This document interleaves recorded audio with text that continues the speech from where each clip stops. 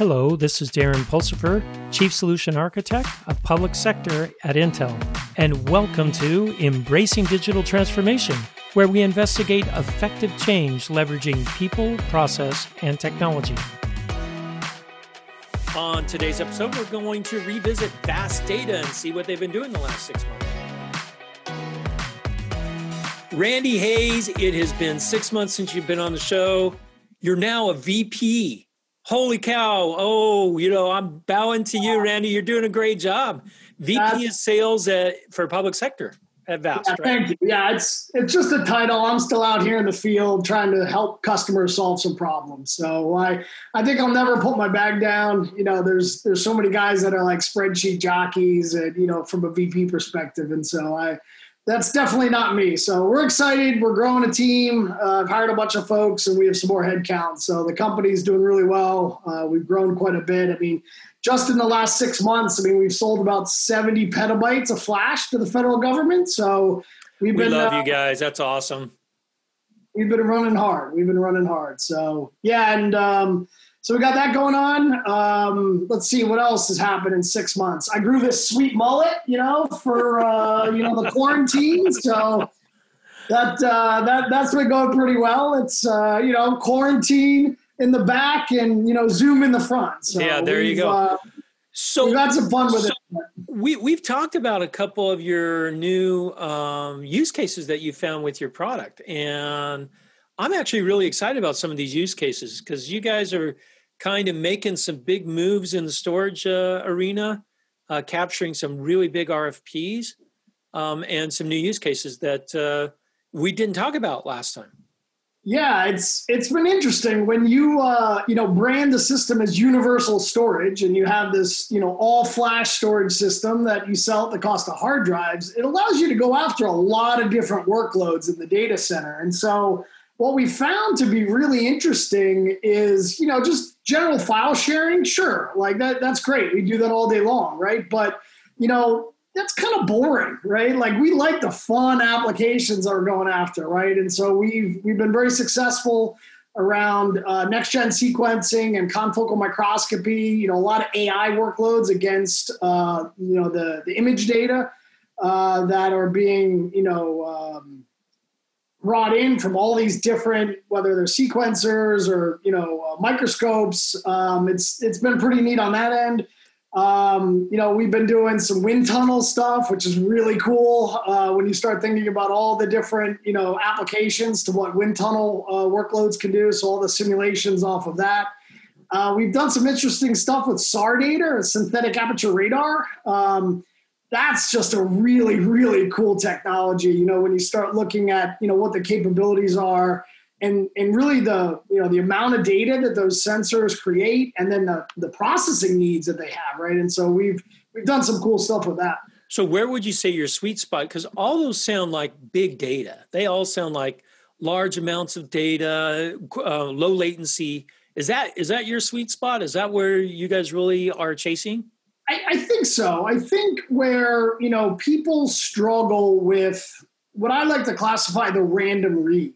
And, the only way you can really solve the random read problem is putting all of your data on flash, right? There's a lot of like tiering methodologies and things like that. And, they could use some prefetch algorithms and things like that. But you really can't solve the true random read problem unless all of your data is on flash. And the only way up until, now, to do that was pay a lot of money. And so now that, Vast has come out with this platform where we've really equalized the price, flash to hard drive, it gives us the ability to actually put all of your data on flash. Well, and you guys use Intel's Optane drives, they're the NVMe drives in a really clever way, because one of the cool things about Optane is the read-write parity.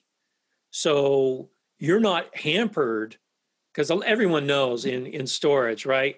Writes take so much longer than reads. But that's not the case with Optane. So by front-ending your QLC drives on the back end, it appears very like your read-write is really close to each other.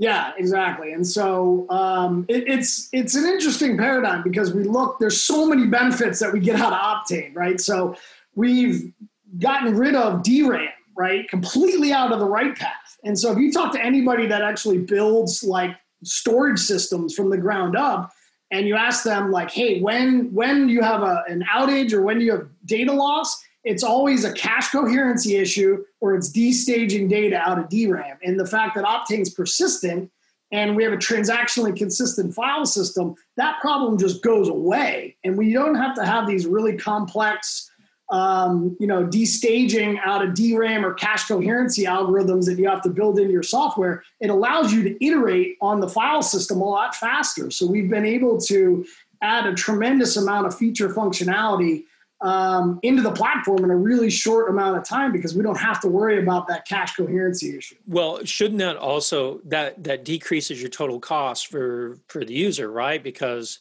I don't have to buy these big, huge, beefy machines with lots of memory just to do file storage. Where before I kind of did. If you want more speed, add more RAM into those systems so I can cache more. You've gotten rid of that tier. You're 100% right. And, I think that's, you think flash is expensive on the storage side, flash on the server is way more expensive, right? And so, a lot of those problems go away when you have a millisecond of latency to all of your data. So if I do have low latency, high volume, you guys are it. Yeah. I should give you a call. We've solved a lot of problems across the federal government. We've solved a lot of people have challenges with, having to do this forklift migration every 5 years, right? Sometimes less. And it's always, it always cracks me up. Like if you're buying hard drives, you're never going to get more than a 5-year support contract from those folks because those things start deterministically failing at a very high rate after 3 years. And it's always magic. That year 6 support contract is the exact same price as a brand new system, right? And of course. Yeah. And so we're really doing away with that, right? So we provide a 10-year support contract if you want upfront. And so you can amortize this scale out storage system like a tape library across a decade. And so it gives you a lot of flexibility when you start looking at how you price things, how you, deploy storage at scale when you have the flexibility to keep something in the data center for 10 years. And we candidly look at it as in 10 years, a petabyte and 2U is going to be a bad use of rack space, right? Like who says that, right?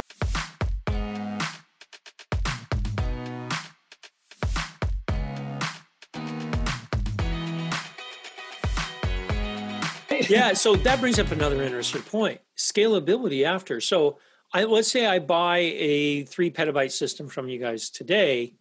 2 years, I'm starting to bump up against the top end of my 3 petabytes. I can just add more, right?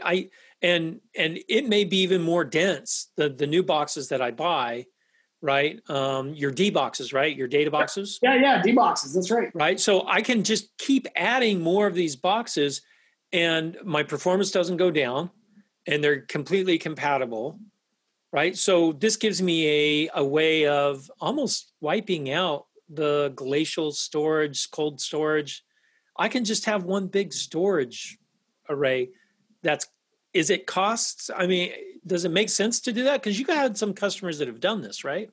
Yeah, absolutely. And so we built this asymmetric architecture, and it allows us to have multiple different generations of both flash, right? So when we first came out, 3 years ago, we were shipping laptop flash in these devices, right? Like we're looking for the lowest cost flash we can get our hands on, right? And then, now we've switched to QLC flash from Intel. And, right now those are 15 terabyte drives, in a year or so, they'll be 30 terabyte. And then there's PLC and, all these other architectures. We can intermingle all of that flash all in a single global namespace. And so we allow you just to continue to grow your capacity with whatever we're selling at that current time. And so it gives a ton of flexibility because remember, we decoupled, right, disaggregated the state from the logic of the file system. And so those protocol servers that we sell are one part protocol server and one part global flash translation layer. So we don't even care the type of flash, that's underneath, right? We're doing TLC M.2s. Now we're doing QLC 15 terabytes. As the new generations continue to come, we can just add that all into the same system. And so it's been pretty powerful for our customers just to grow with what we have on the truck. That's pretty impressive. So I can grow my storage capability. How big? What's the biggest you guys think you can theoretically get to? There's I'll give you that. There's no theoretical limit, right? There's a testing limitation, right? But we've tested up to 100 petabytes. So that's impressive. And hey, anybody that's listen to the podcast, I challenge you to make us build one bigger, right? We're just trying to keep just come and pay. Yeah, just come and pay us, right? Yeah, exactly. I mean, maybe you guys could have the first exabyte file system. Yeah, for sure. I mean, that's the size and scope of the system. I mean, if you think about, our building blocks are 675 terabytes a clip. And so as we, get more and more flash, they're going to get bigger. They can get smaller. It really doesn't matter on our end. So that's the next thing I have. I can grow capacity very large. What about access and what about speed? You guys talk about linear speed improvement, right? Yep. I just add more C boxes, right? And client boxes, right. Is that what C is? Client? Yeah, C box, that's right, yeah. And so the nice thing about growing all of your capacity with flash is that performance basically comes for free, right? But you have to expose that flash with CPU. And so the fact that we can grow the capacity to whatever number you need in all flash, and then we allow you to pick how much performance you want to get out of that system. And so the C boxes are completely stateless so that you can grow them on the fly. You can shrink them on the fly. They can all die except for one, and you still have full access to every single piece of media on the back end. And so, that's one of the things we guarantee uptime. Like, what storage company guarantees uptime? Like, everybody expects it, right? But nobody actually guarantees it. And so not only... So can I put a policy in the data side to say how many copies I have running? Does that make sense? I mean, because what if I lost a third of my boxes? Am I completely hosed of the D boxes, of the data boxes? I mean, because I can't have my data on nothing. It can't just be, right out there floating around doing nothing. It's got to be sitting somewhere. So each one of the D boxes are no single point of failure. So those, we just don't lose boxes, but we also have the ability to do RAID across the D boxes. So if you were to lose D boxes at scale, the system can auto balance across that. So can I choose the different RAID levels that I want? Not today. Okay. So we have some, because of the stripe widths that we do, we like to try and guide customers around how many D boxes and, that sort of stuff as far as what the failure domains look like. Because remember, we're doing 146 plus 4 stripe, right? So it's like a preposterous stripe width to begin with. Yeah. And the reason that we could do that is Optane, right? So we could coalesce all that data in Optane with these huge write buffers. And then also because all of the C boxes participate in the stripe, we can write to 150 flash devices at exactly the same time. And Very cool. So if I want to improve my performance, I buy more C boxes independent of the D boxes. That's correct. And we have a lot of customers that are, they've kind of like, we just don't have the need for any more performance. We just need more capacity. And so, we see clusters that have like 11 C boxes and 37 D boxes, or, 4 C boxes and 20 D boxes. It really just depends on what the performance requirements are from a customer. So what could I normally get out of a typical C box as far as performance goes? So so you look at it from a bandwidth perspective, right? So if you have one C box and one D box, you're looking at about 40 gigabytes a second of bandwidth. That's like just the base model, right? And then every time you add a D box, that adds another 40 gigabytes of bandwidth. One C box doesn't saturate all the IOPS. So if you add another C box, you can get, 350,000 IOPS out of a box. And then as you add more C boxes, you can add more IOPS as well. Because again, Flash is CPU bound. So the more CPUs you throw at it, the more threads we can throw. And it really allows you to scale, kind of in a bunch of different vectors if you think of it from that perspective. Very cool. All right. So we've talked about this before. Great refresh on it. What's new? What's new from you guys? What, besides supporting Intel's latest processor, I got to go throw that in, right? Ice Lake is supported. Yay. All right. So we got that out of the way. What else is new with VAST?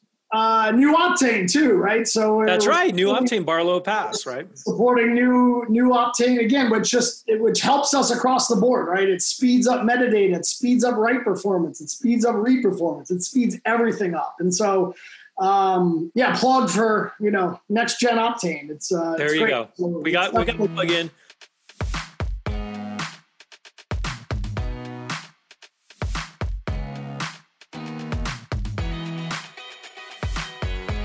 Let's talk about brass tacks. What's new coming from you guys? Yeah. So, recently we came out with a program called Gemini. And so, the general thesis around Gemini was, we have customers that have this like, hey, we need all this performance, but we don't need that much capacity, right? And so, back in the day, if you're doing HPC or AI or anything like that, to figure out your performance, you have to count spindles and see like, all right, this is how many hard drives we need to get this bandwidth, right? And so you had to buy all of those hard drives up front, and you had all this capacity that maybe you didn't actually need. And so with this Gemini architecture, it gives us the ability to present the hardware directly to the customer. So the customer can buy our exact hardware configurations directly from our contract manufacturer. So it lowers the upfront cost from a hardware perspective. And then we give you the ability to license this in either 100 terabyte increments, or you can license a full D box. And so what this allows you to do is build this really big, really fast system, but only license a very small portion of this, for, how long you need it. Like, we have customers that are, 40, 50 petabytes. Well, guess what? It takes a long time to write 50 petabytes in. So why should you be paying for 50 petabytes day one when it's going to take you a couple of months or a year or longer, to grow that capacity level? So there's a big cost savings on that. We also started to see a lot of customers start looking at OpEx models, right? Whether it's because of the cloud or the way, their programs are being run. This also gives customers a much lower upfront cost, and you can then pay for the system from an OpEx perspective. And so just to give you kind of a little bit of a teaser, that first year of storage, we did a quote recently for a big government customer, is about 30 petabytes or so. And we looked at the pricing and we're like, whoa. You get a 30 petabyte all flash system that does about 1.5 terabytes of bandwidth, and the cost is less than S3 infrequently accessed from Amazon. Oh, that's incredible. And that's just year one. And then for the out years, it's actually less than Glacier. If you look at it on a per gig per month basis, the way Amazon charges, and this can go for Azure or Google or anybody else. I'm not picking on Amazon, but when you look at that, you now have this all flash file system that costs less than Glacier. And so for those people that want to do the OpEx model, this gives us the flexibility to do that as well. So you guys, you're basically offering storage as a service, kind of, right? On-prem. Right. And I love the OpEx model. A lot of people are moving to that right now. And you still have the flexibility to go back to a CapEx model when the business trade winds change and everyone's like going, what happened to all of our CapEx, right? Yep, exactly. And so it gives you the ability to do CapEx. If you got a big upfront chunk of money, we can do that, or we can do OpEx. And so it gives us a little bit more flexibility on supporting customers. Also having a kind of a smaller footprint to get in, because candidly a petabyte is about what you get out of a single D box with our compression ratios. Sometimes that's a little bit of a big bite for people. And Yeah. so the fact that we can start now at 100 terabytes gives us a little bit more that we can support from a customer perspective across the board.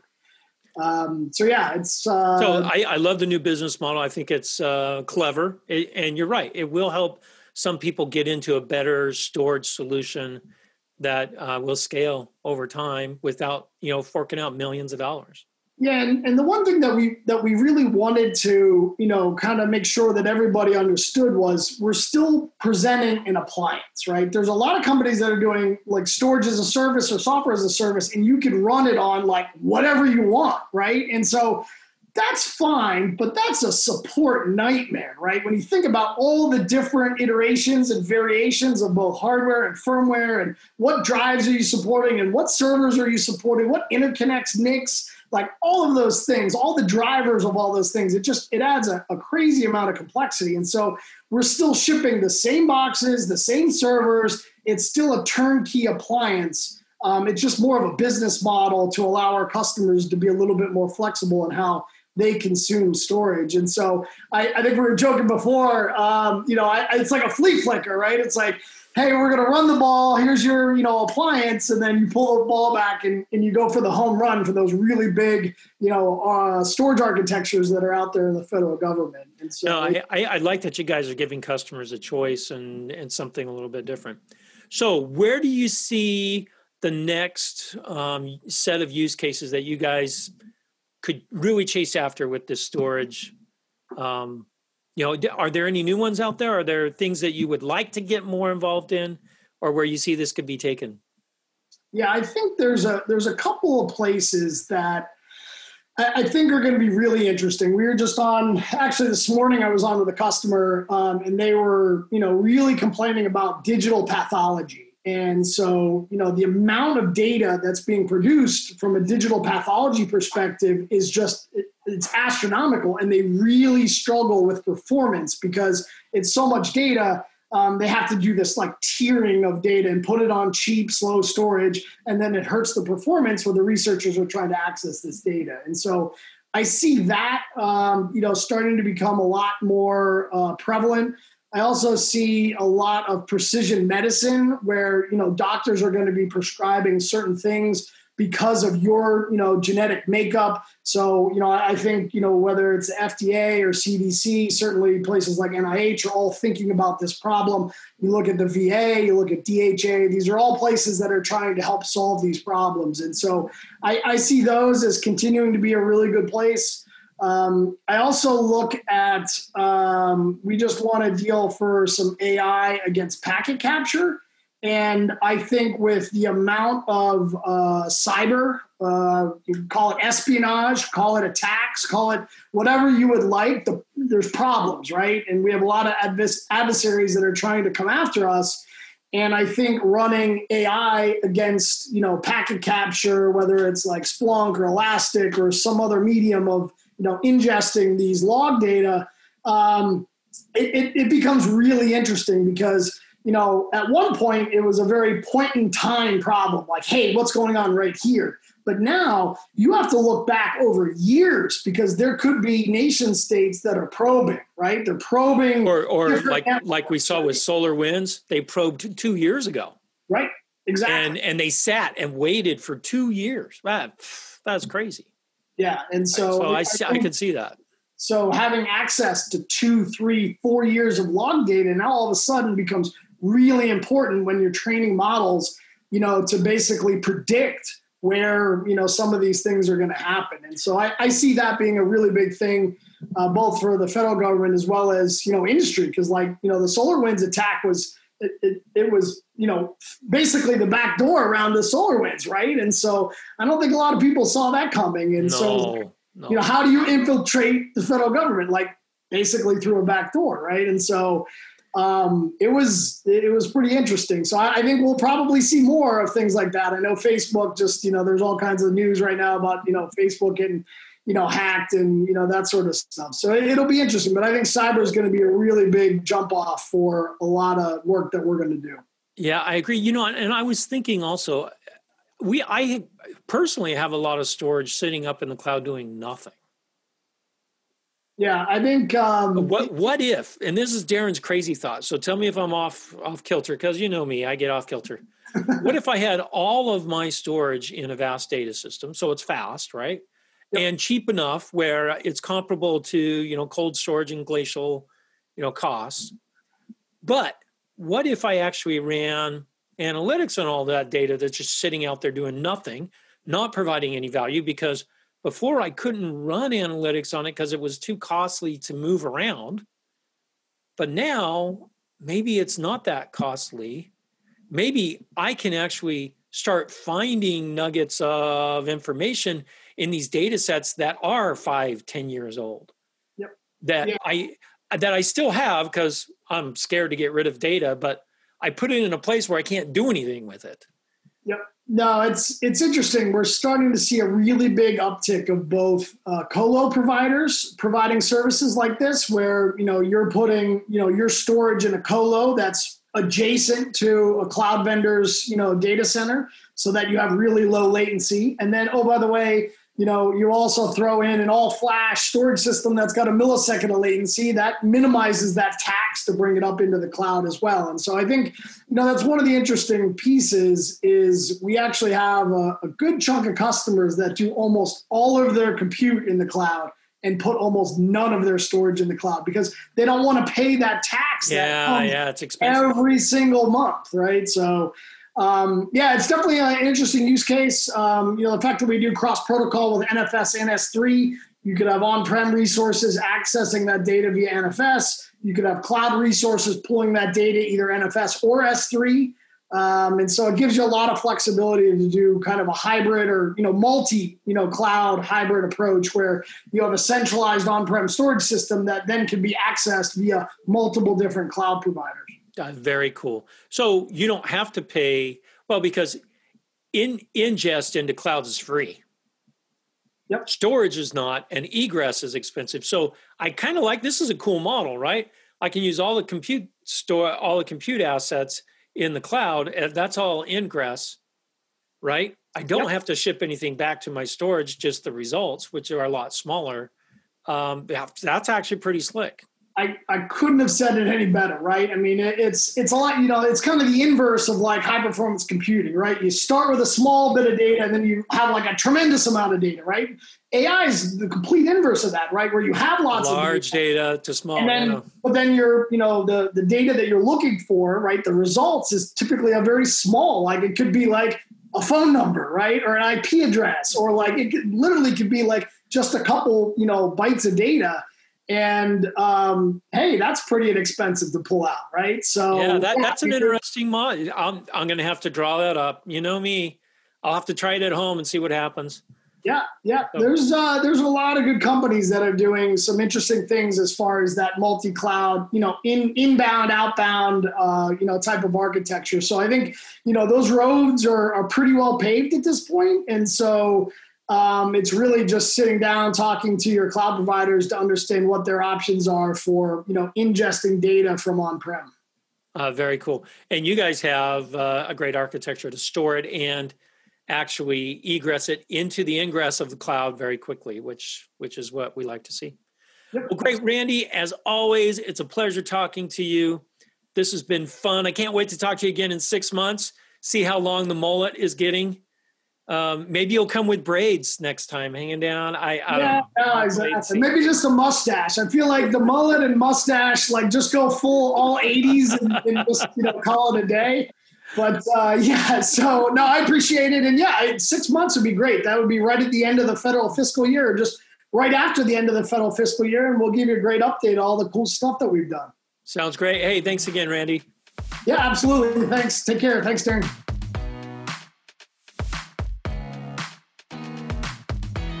Thanks for listening to Embracing Digital Transformation today. If you liked our episode, go ahead and give us 5 stars on your favorite podcast or video streaming site. You can also find out more on embracingdigital.com. Until next time, keep moving forward and do something wonderful.